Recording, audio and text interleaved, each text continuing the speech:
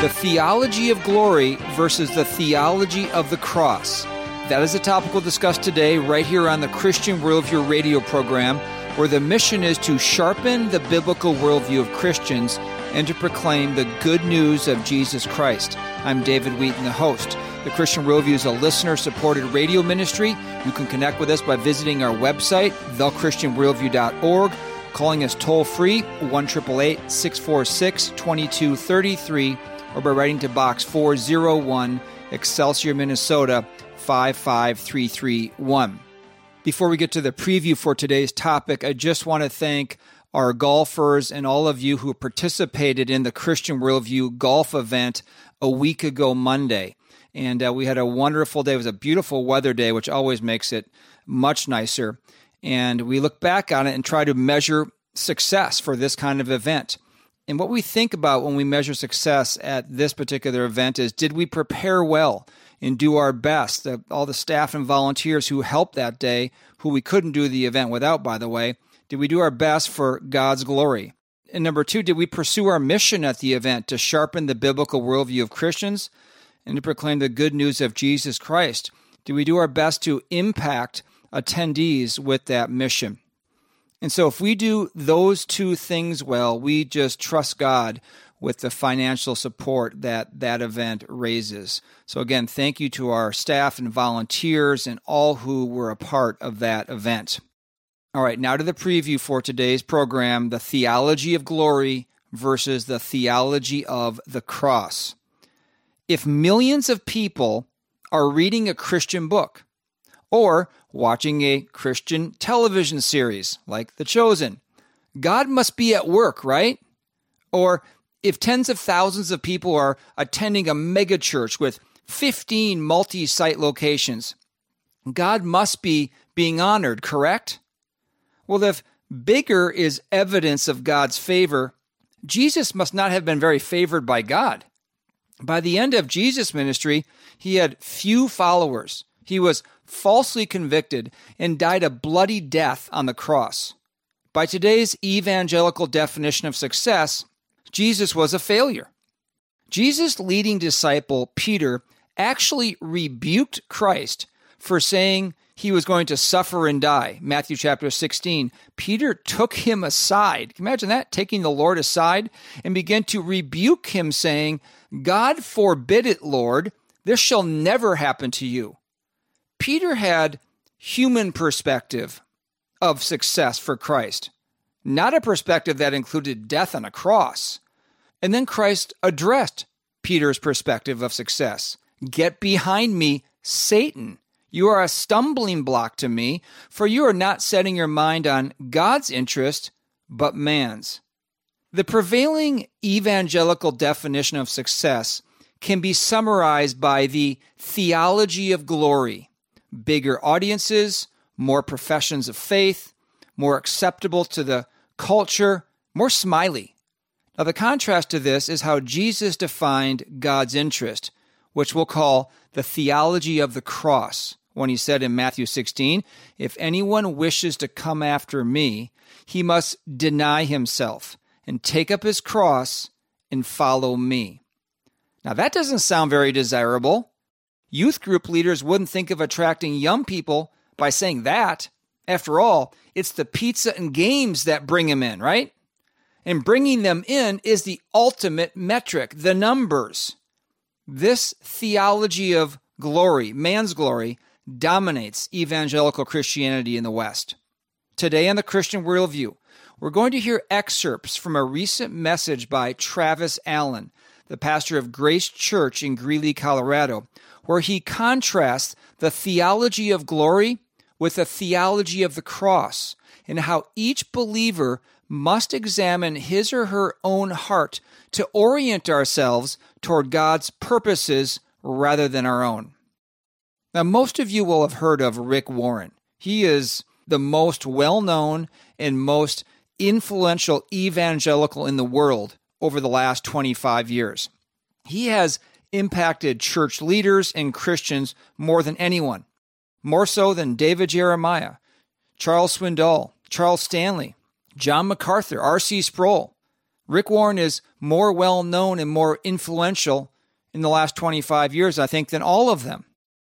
So what's his view of ministry success? Because in the world's eyes, and in the evangelical world's eyes, he certainly had a lot of quote-unquote success.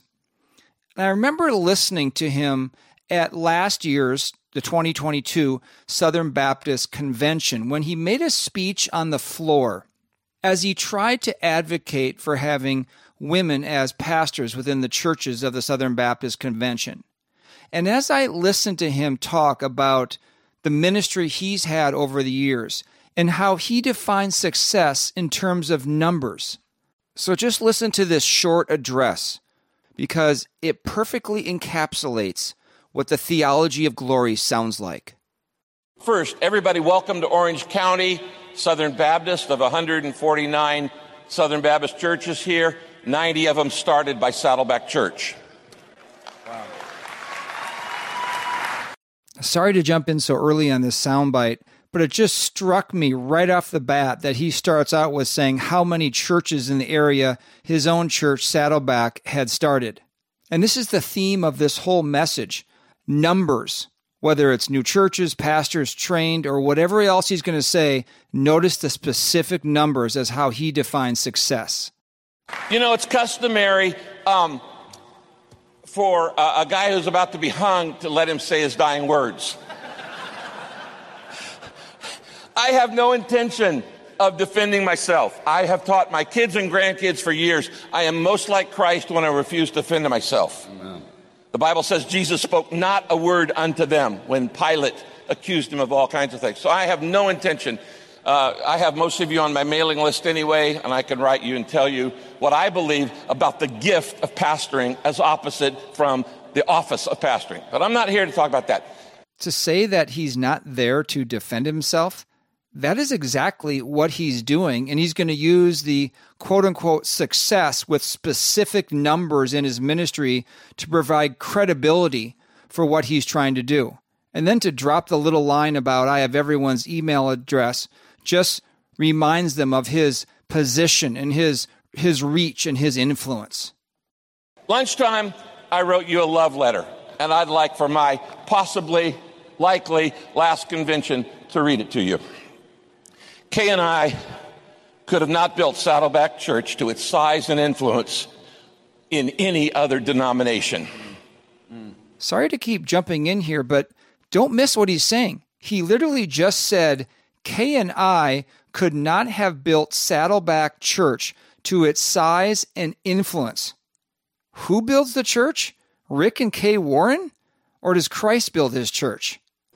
I love Southern Baptist. I am a fourth-generation Southern Baptist pastor. My great-grandfather was led to Christ by Charles Spurgeon and sent to America as a church planter. Saddleback was sponsored by the North American Mission Board. I served on the staff of the California State Convention and the Texas State Convention as a teenager. Billy Graham picked me up when I was 18 and for the next 52 years mentored me because I started at 16 years old, hired by the California Convention to preach youth revivals, and I had preached over 120 harvest crusades before I was 20. Billy took this long-haired, skinny Californian and mentored me for the next 52 years. Is this becoming of a pastor or anyone to be talking about his lineage of Charles Spurgeon, that he was handpicked and mentored by Billy Graham and the specific number of harvest crusades he preached before the time he was 19 or 20? This is textbook theology of glory, man's glory, not the theology of the cross. And it's being communicated by the most influential evangelical of the last 25 years, Rick Warren. Here's my love letter to you, because I really am grateful. If this is my last convention, because of Southern Baptist polity, I was allowed to serve one church for life. That's not possible in most denominations. And grew it to become the largest church in this convention. Again, just have to pause. Who built Saddleback Church? According to Rick Warren, he grew the church to be the largest in the Southern Baptist Convention. Because Southern Baptists gave me a passion for evangelism and mission. We baptized 56,631 new believers. And as a Southern Baptist church, sent 26,869 members overseas to 197 nations. Because Southern Baptists taught me the value of a membership covenant. 78,157 members of our church signed our membership covenant after taking a 4-hour membership class. Because Southern Baptists taught me to emphasize the priority of Bible study, we now have 9,173 home Bible studies in homes in 162 Southern California cities. Because Southern Baptists taught me the value of church planting. As I already mentioned, we planted 90 in Orange County alone, and literally thousands around the world. Because Southern Baptists taught me to honor and love the local church, I've had the privilege for 43 years of training 1.1 million pastors. Sorry friends, that's more than all the seminaries put together. That anyone doesn't see through this kind of obvious arrogance and pride. This isn't even a humble brag.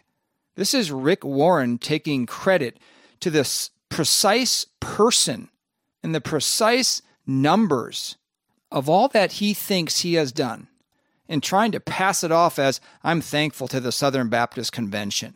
Just contrast this to what John the Baptist said, that he, Christ, must increase and I must decrease. I owe you all so much. So I sincerely say, thank you, Southern Baptist, for shaping my life. You're never going to find another Baptist who agrees with you completely on everything. There are Baptist brothers here today who don't believe Jesus died for the whole world. But we imagine somehow get along with them. You know who that not-so-subtle dig was directed at. It was directed at those who understand the Bible to teach, and I believe accurately understand the Bible to teach, that Christ's death on the cross only covered the sins of those who would ultimately believe in him as Savior and Lord. It didn't cover those who would reject him. Otherwise, they would be saved because their sins were paid for. Now, could have Christ's death on the cross covered every sin ever committed by every single person? Of course. Christ didn't pay the penalty for the sins of those who would reject him. Those sinners will have to pay the penalty themselves in hell. But Rick Warren can't resist the dig on the, quote, Calvinists. Since this is the year 2022, that means we are 2022 years from the birth of Christ. Now we know Christ started his ministry at 30 years of age. Luke tells us that, had a 3.5-year ministry. Christ died in AD 33. He was resurrected in AD 33. He gave the Great Commission in AD 33. He sent the Holy Spirit and started the church in AD 33. That means 2033, just 11 years from today, is the 2000th anniversary of the Great Commission. I hope one of you, because I won't be here next year, will make a resolution that Baptists take the next 10 years to finish the task of the Great Commission in our generation before the 2000th anniversary of the church. Are we going to keep bickering over secondary issues, or are we going to keep the main thing the main thing? We need to finish the task, and that will make God smile. Thank you, everybody. I love you. You have just heard a perfect encapsulation of the theology of glory, where man gets the glory.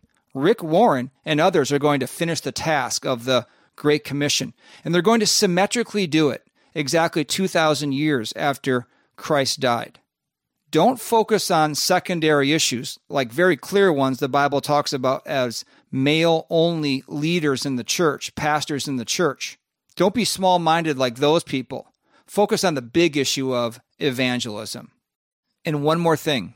Did you hear the amount of applause that was taking place by these pastors and elders and leaders within the Southern Baptist Convention? Pastor Tom Maskell, whose church is within the Southern Baptist Convention, came on the program at this time and said, Rick Warren is giving the Southern Baptist Convention messengers exactly what they want to hear. In other words, they have been so influenced by the theology of glory that bigger equals better, and they see that Rick Warren's done that better than anyone, and therefore they don't either notice or don't care that the most prominent pastor of the most prominent church in the convention would boast his way through this message. They have imbibed the theology of glory. Coming up next, we'll hear from Pastor Travis Allen as he explains this dichotomy, what rules evangelicalism, the theology of glory versus the theology of the cross. You are listening to the Christian Worldview radio program. I'm David Wheaton. God's truth is enduringly true throughout all the generations. It transcends culture. The church is always going to be an embattled people. If it's swimming with the tide, it's not being the church of Jesus Christ. Look to the past, learn from the past, because the whole world lies in the power of the evil one. That was from the just-released documentary, The Essential Church, which chronicles how 3 churches followed God's command to gather during the pandemic rather than comply with arbitrary government mandates. Normal retail is $12.99 plus shipping for this 2-hour film. For a limited time, you can order the DVD for a donation of any amount to the Christian Worldview. Order at thechristianworldview.org or call toll-free 1-888-646-2233 or write to Box 401, Excelsior, Minnesota 55331. Scripture commands that children are to be brought up in the discipline and instruction of the Lord. Offering biblically sound resources for children is one of our top ministry priorities. At our store at thechristianworldview.org, you will find carefully selected children's Bibles and books, along with video and audio resources. Check out the Bible infographics for kids' books, Little Pilgrim's Progress, and the popular Adam Raccoon set. Theo is a 15-episode video series addressing key doctrines of the faith that is a must-see for children and adults. Satan and the world are bent on capturing the heart and mind of your child. Instead, get sound resources that will train them up in the way they should go. Browse and order at thechristianworldview.org or give us a call for recommendations at 1-888-646-2233. That's 1-888-646-2233 or thechristianworldview.org.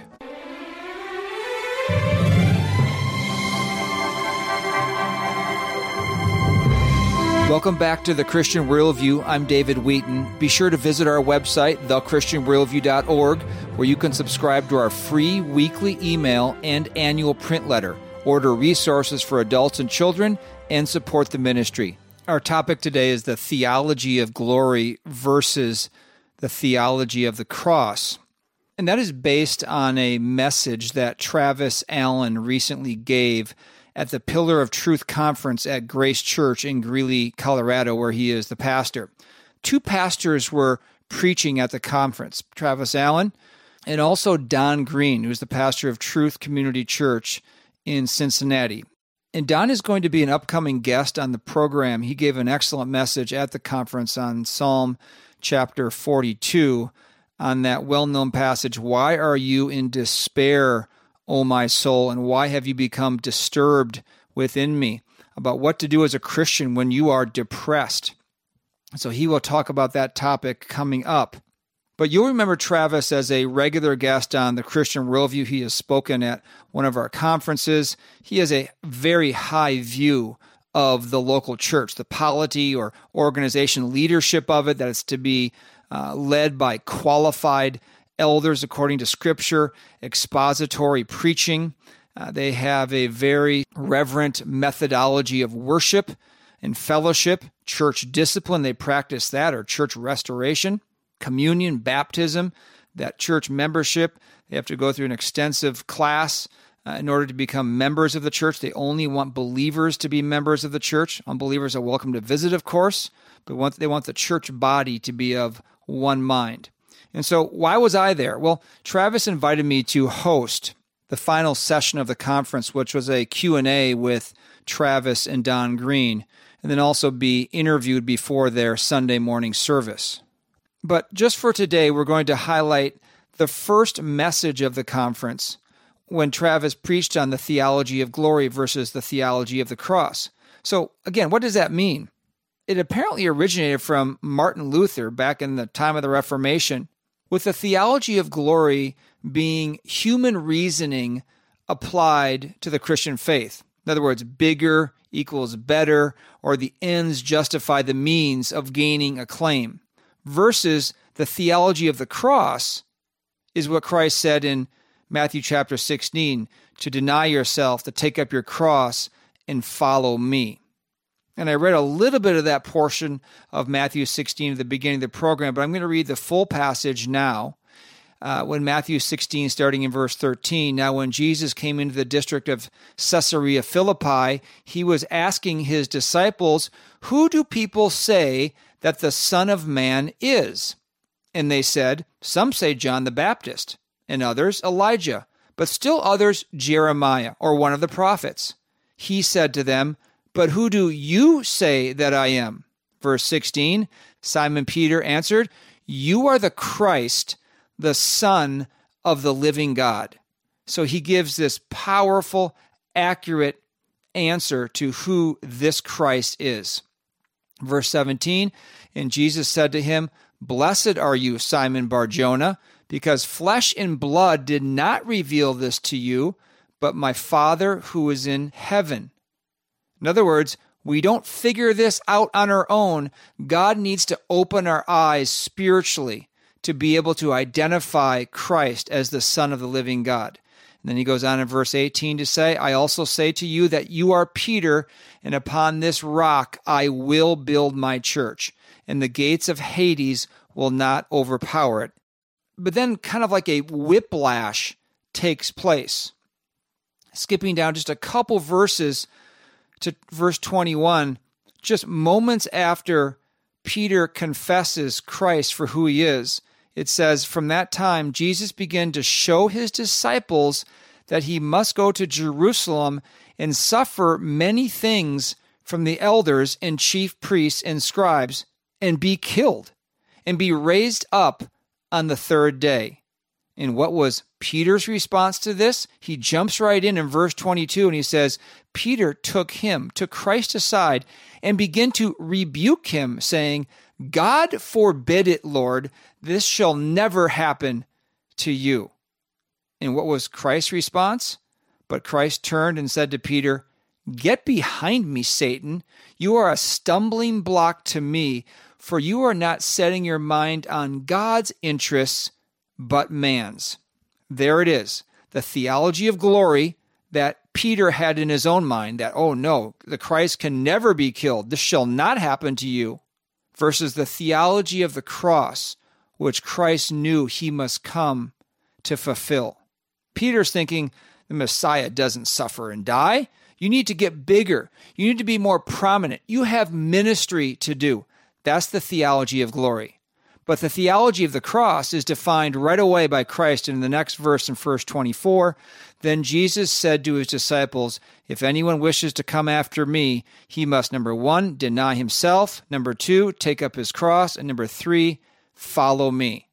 Now, just to be sure, there's nothing wrong with a church or ministry growing larger, or working to reach more people, or doing ministry in more efficient ways. But God must get the glory. As it says in Acts chapter 2, when the church grew, it wasn't Rick Warren grew his church, it was the Lord added to their number. God cares about the means that we strive to do ministry, and whether those means are manipulative and unsound doctrinally. I think every church and every Christian and every ministry has to face this proposition, the theology of glory versus the theology of the cross. Here at the Christian Worldview, we have to ask ourselves, are we doing this program to simply gain more listeners, to get more downloads, to be on more stations, to have a bigger mailing list, to bring in more donations, to be more prominent and influential? Or are we trying to honor God, to be faithful to Him and His Word, to preach Christ, and then let God determine whether it grows or decreases? Heard one pastor say one time, focus on the depth, let God take care of the breadth. So true. So I'm going to start out by playing a sound bite from that message by Travis, where he talks about how Rick Warren became so popular and influential through his two books, The Purpose-Driven Church and then The Purpose-Driven Life. And one thing I really like about Travis's preaching is that he balances instruction and exhortation with reproof or warning, or polemics is the word. Polemics is, according to the dictionary, expressing a strongly critical attack on someone or something. If there is no polemical aspect to our Christian walk in life, I don't think we're being faithful to Scripture.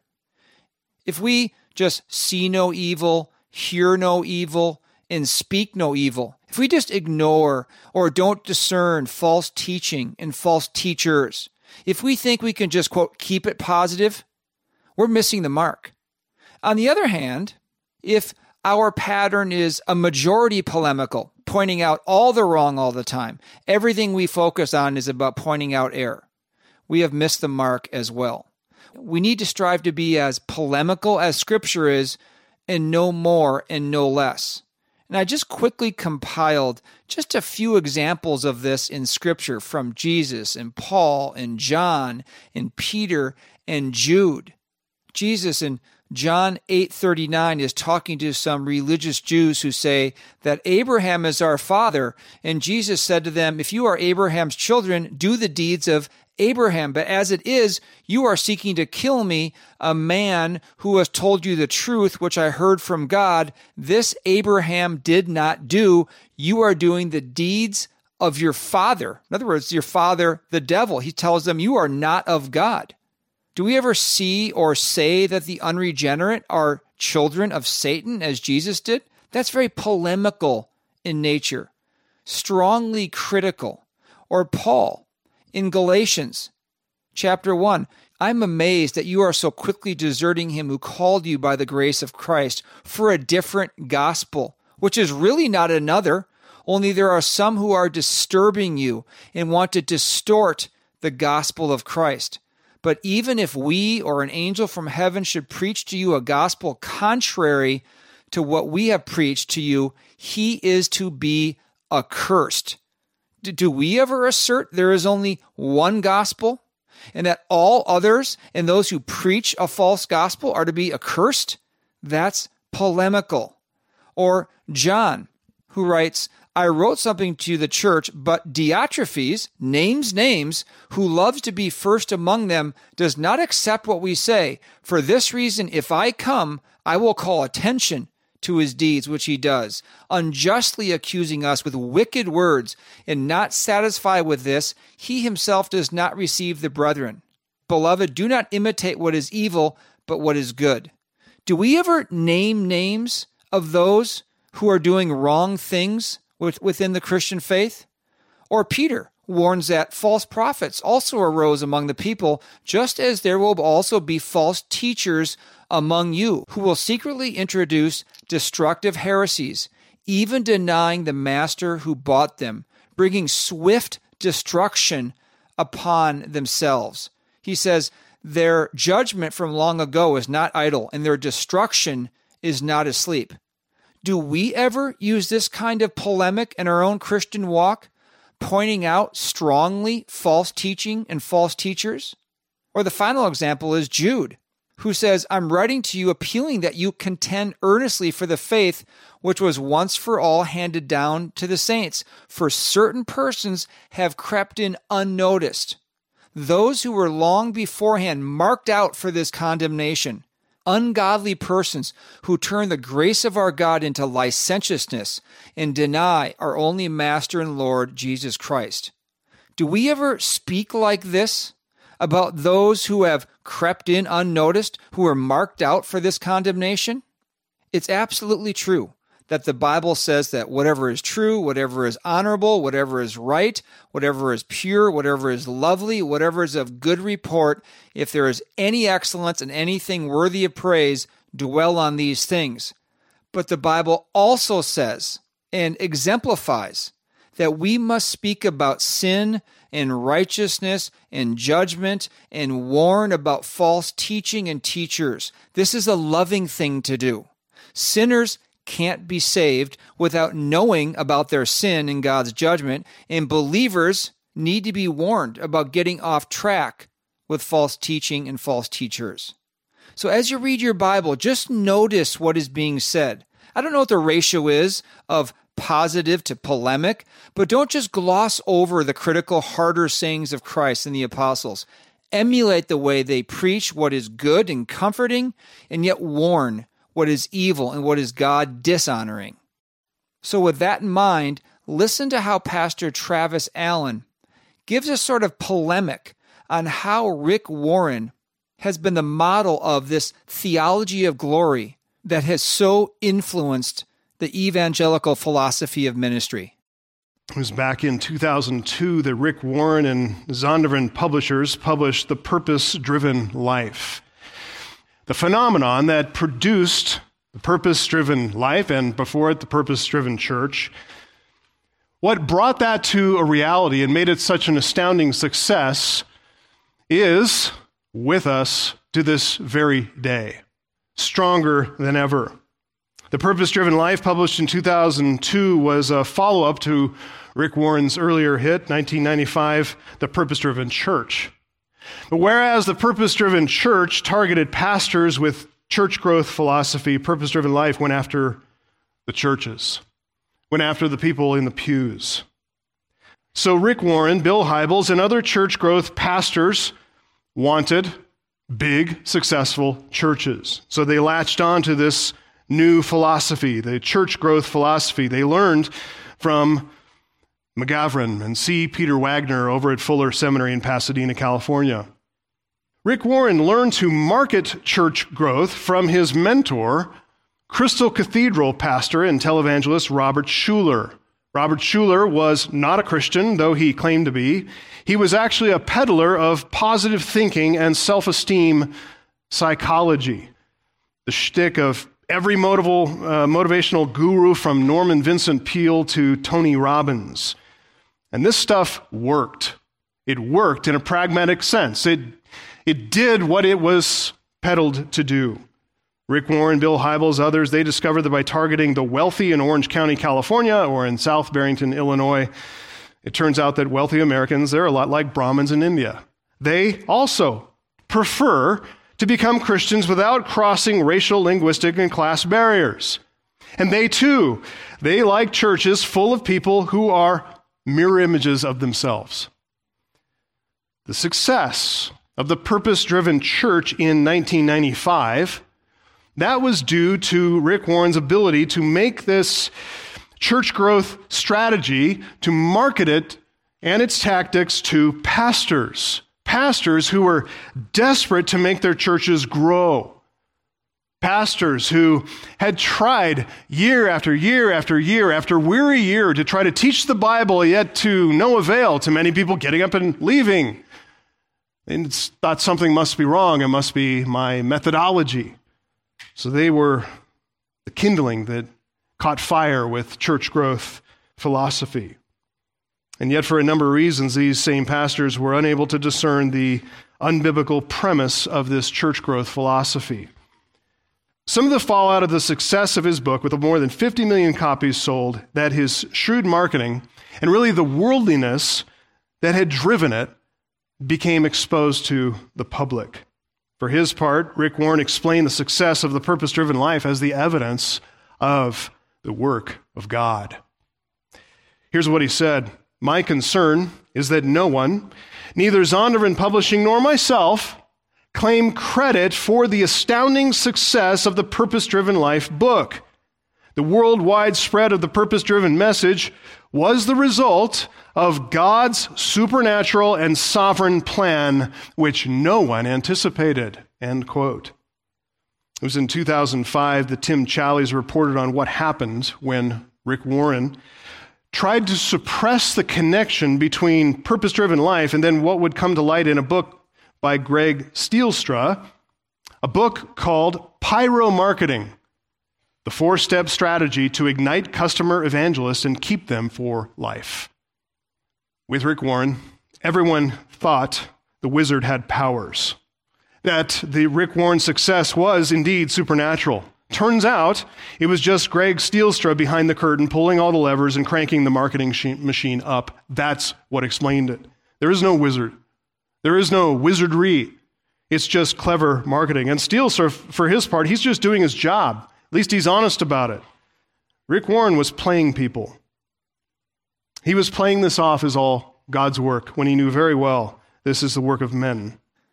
Can you see how this kind of preaching is helpful for Christians? Oh yes, Travis will get to the passage and exposit Matthew chapter 16 on the theology of the cross.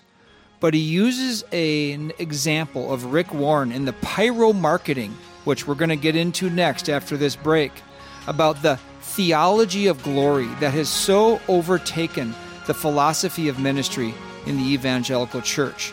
Stay tuned, much more coming up. You are listening to the Christian Worldview radio program. I'm David Wheaton. There is a war ongoing. There are two sides in this war. There are those who are with Christ, and there are those who are against Christ. And sometimes it's not always easy to see the difference. But as we go through this information about the Great Reset, I think you'll find out very quickly what side these great resetters are on. Their own words condemn them. Know that this has implications for everything, for education, for health care, for your job, for business, for government, for law, for property rights, the social contract, as Klaus Schwab will explain. That was journalist Alex Newman speaking at our recent Christian Worldview Speakers Series event on being informed and prepared for the Great Reset. Alex's presentation is full of sound bites from those who are seeking to transform the world into a godless dystopia.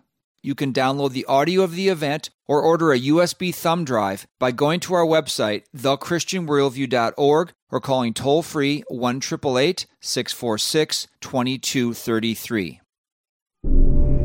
God's truth is enduringly true throughout all the generations. It transcends culture. The church is always going to be an embattled people. If it's swimming with the tide, it's not being the church of Jesus Christ. Look to the past, learn from the past, because the whole world lies in the power of the evil one.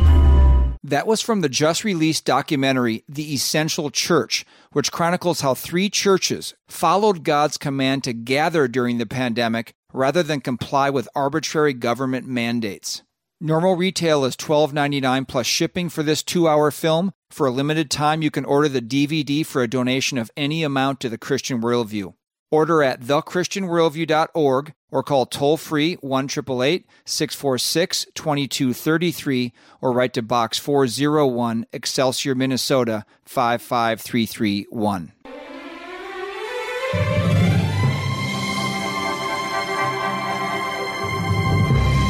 Welcome back to the Christian Worldview. I'm David Wheaton. Be sure to visit our website, thechristianworldview.org, where you can subscribe to our free weekly email and annual print letter, order resources for adults and children, and support the ministry.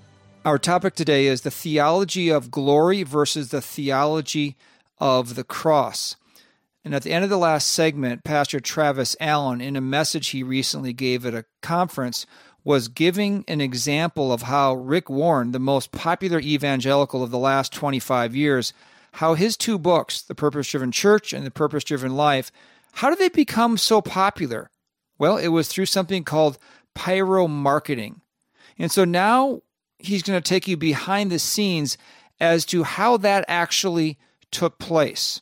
A little glimpse here into the Christian publishing and marketing industry, how when a book comes out from a well-known author, how it gets in one church and then another, and then it's just everywhere.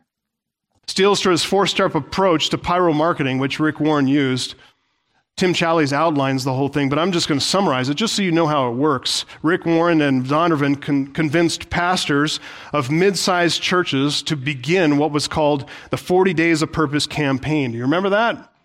It was going on everywhere. You couldn't get away from it. These campaigns were held in churches, and they promised these pastors and these churches that this campaign is going to build bigger, more successful, thriving churches. And so, 1,200 pastors signed on the dotted line. 1,200 pastors, their congregations totaling about 400,000 people. Next, Zondervan produced, distributed commercial spots on Christian radio, building brand recognition, and not for the book per se, but for the 40 Days of Purpose campaign, all of them kicking off in a local church near you. So the radio got on board. The marketing got on board. Zondervan sent discounted copies of The Purpose-Driven Life to all those participating churches, and 400,000 plus people bought them at discounted rates. That started the fire going. Zondervan fanned the flame by promoting that book as evangelistic, gathering testimonies of individual people who'd said their lives were changed, testimonies of pastors who said their churches just exploded in size. All this stuff works. Challies writes this. He says, a company called Outreach Marketing produced posters and door hangers and other items to assist churches as they spread the word. Zondervan provided retailers with marketing tools like postcards and emails, along with a list of participating churches so they could sell them in any additional copies that they needed, and the pastors and the lay people who'd already completed the program, largely unknowingly, became consumer evangelists. Then came the next stage, the final stage, the counting up the numbers, totaling the numbers, reporting the sales figures, gathering data on participating individuals, participating churches, gathering and crunching all that data, getting email addresses, other personal data, everything that they could. And according to Greg Steelstra, he says a great deal of scientific evidence for pyro-marketing comes from psychology, physiology, and sociology, he says. And all that data that gathered prepares the publisher for the next marketing campaign. Now, why have I told you that story? That's a good question. Is he just trying to tear down Rick Warren in the Christian publishing industry? No. Travis has a specific purpose for that polemic. It is to sharpen the discernment of Christians so they're aware of what's going on, what's taking place at the church's expense. I can assure you it is not to be salacious. It's not to expose Rick Warren, other big-name authors, Zondervan, Christian publishers, Christian retailers, the Christian media industrial complex, or whatever you want to call it. I'm not trying to just expose how they have been duping an unsuspecting public. My interest instead in telling you what happened 20 years ago is to draw attention to that unsuspecting public. That's where I want to shift your focus, is to those people. There were, after all, 1,200 pastors and their churches who were all complicit in this scheme. They represent 400,000 professing Christians. This is the reason he brings it up. For the very same reason that Jesus and Paul and Peter and Jude and James and the others in the New Testament have an element of polemics in Scripture. They are concerned with people's souls, and Christians need to be warned and develop discernment about that which is false, and teachers who are leading people away from that which is honoring to God. It's as simple as that. And that's why Scripture has this ratio, this balance of both positive instruction and what is polemical, critical of error. What Luther identified there at Heidelberg identifies a watershed between true Christianity, true religion, the way of God, God-centered thinking on the one hand, and man-centered thinking and man-centered religion on the other hand.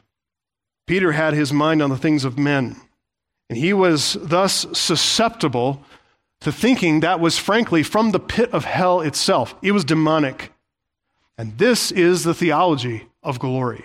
By human wisdom, he judged the invisible things of God as being wrong, as being in grave error, as meriting rebuke and rejection. Why? Because suffering and dying on a cross is not glorious. It is the ultimate assault against any person's dignity. Truman writes this: the theologians of glory, therefore, are those who build their theology in light of what they expect God to be like, and, surprise, surprise, they make God to look something like themselves. And I'd argue that much of today's evangelicalism is making the exact same mistake now, right now. In fact, many of us in this room have been weaned and reared and raised on this same thinking, the same theology of glory that persecuted the prophets, that crucified our Lord, that burned reformers at the stake. It is the fundamental flaw of many leaders in the Christian world today, and it is the dominant spirit of our age. In 2002, there were 1,200 pastors in their churches who believed God wants them to build a megachurch, that God's true work is evident in mega proportions. Big numbers, big sales, big movements, big things, big influence worldwide. So when someone comes along to sell them what they so desperately want, surprise, surprise, God looks a lot like exactly what they want. I hope this explains the dynamic that takes place within the evangelical church and movement.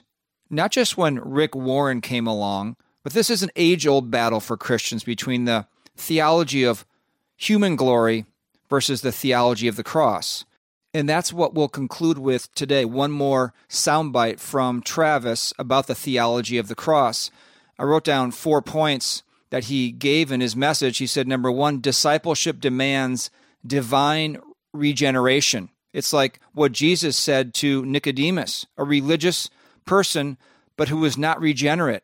He said, unless one is born again, he cannot see the kingdom of heaven. And if you've never been born again, if you've never obeyed Christ's command to repent of your sin and believe in the gospel, that Jesus Christ is the Son of God, the perfect Lamb of God, that was sent by God to take away the sins of the world, that his perfect life and his substitutionary sacrifice on the cross satisfied God's wrath and justice over your sins, so that believing in his work and not your own works, God forgives you and credits you with Christ's righteousness. That's how you can be born again. If you have more questions about that, go to our website, thechristianworldview.org, and click on the page, What Must I Do to Be Saved? Or just give us a call, and one of us will walk you through God's offer of salvation. Number 2, the theology of the cross, is that discipleship demands a religious institution. He said the ecclesia, which is the in-person gathering of believers, is a localized assembly of Christians. This is not the parachurch. It's not the Christian culture or concerts or podcasts. It's being a part of a local body of a sound preaching church.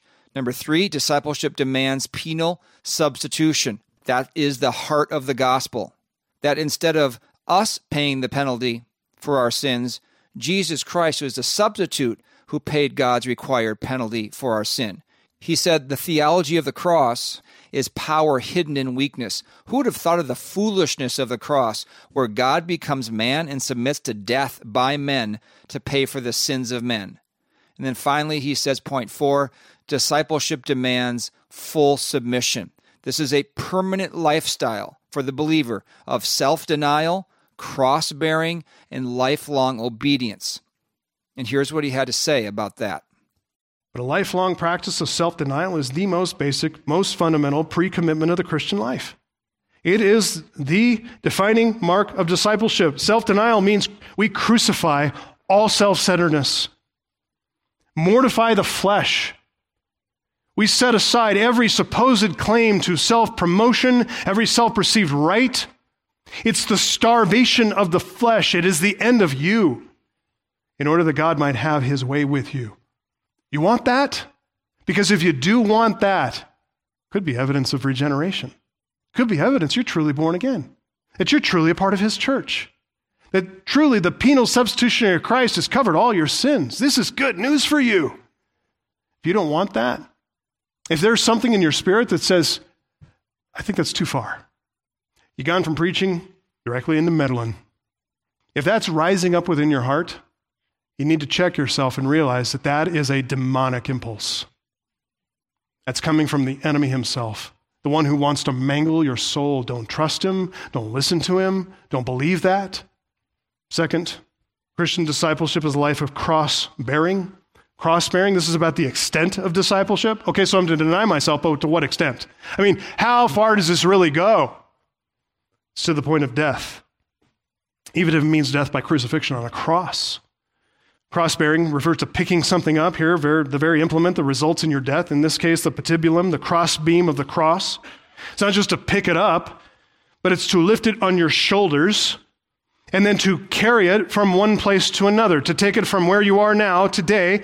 And Luke 9:23 adds this very important word, daily. So daily, keep carrying this patibulum to your place of execution. Hence, the saying refers not so much to literal martyrdom as to the attitude of self-denial, which regards its life in this world as already over, already finished. I am dead, buried in Christ. I'm done. It's the end of me. It's the end of self. It's the attitude of dying to self and sin, which Paul demands, end quote. I'm sure you're seeing the contrast between the theology of the cross that Travis is describing here and the theology of glory, which was described earlier in the program. Of course, this way of following Christ is against everything that's going on around us and what our flesh wants inside of us, but it actually results in our greatest joy.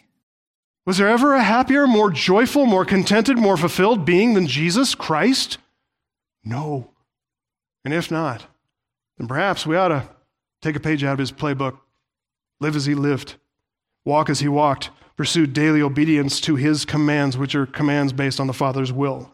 Denying the self, taking up a cross daily, following Jesus Christ as Lord, those who follow a theology of glory, that does not sound like their best life now at all. But to those who are truly born again, to those who love, serve, and submit to sound, faithful local churches, to those whose hearts are full of joy and gratitude, because they cannot get over the fact that Christ died for them, man, you can spot them every time. They live a life of self-denial, cross-bearing, following and obeying Christ, because that is living their best life now and forever. They've embraced the theology of the cross. Let's remember what Jesus said, if anyone wishes to come after me, he must deny himself and take up his cross and follow me. Thank you for joining us today on the Christian Worldview. Until next time, think biblically, live accordingly, and follow Christ. The mission of the Christian Worldview is to sharpen the biblical worldview of Christians and to proclaim the good news of Jesus Christ. We hope today's broadcast encouraged you toward that end. To hear a replay of today's program, order a transcript, or find out what must I do to be saved, go to thechristianworldview.org or call toll-free 1-888-646-2233. The Christian Worldview is a listener-supported, nonprofit radio ministry furnished by the Overcomer Foundation. To make a donation, become a Christian Worldview partner, order resources, subscribe to our free newsletter, or contact us, visit thechristianworldview.org, call 1-888-646-2233, or write to Box 401, Excelsior, Minnesota 55331. That's Box 401, Excelsior, Minnesota 55331. Thanks for listening to the Christian Worldview.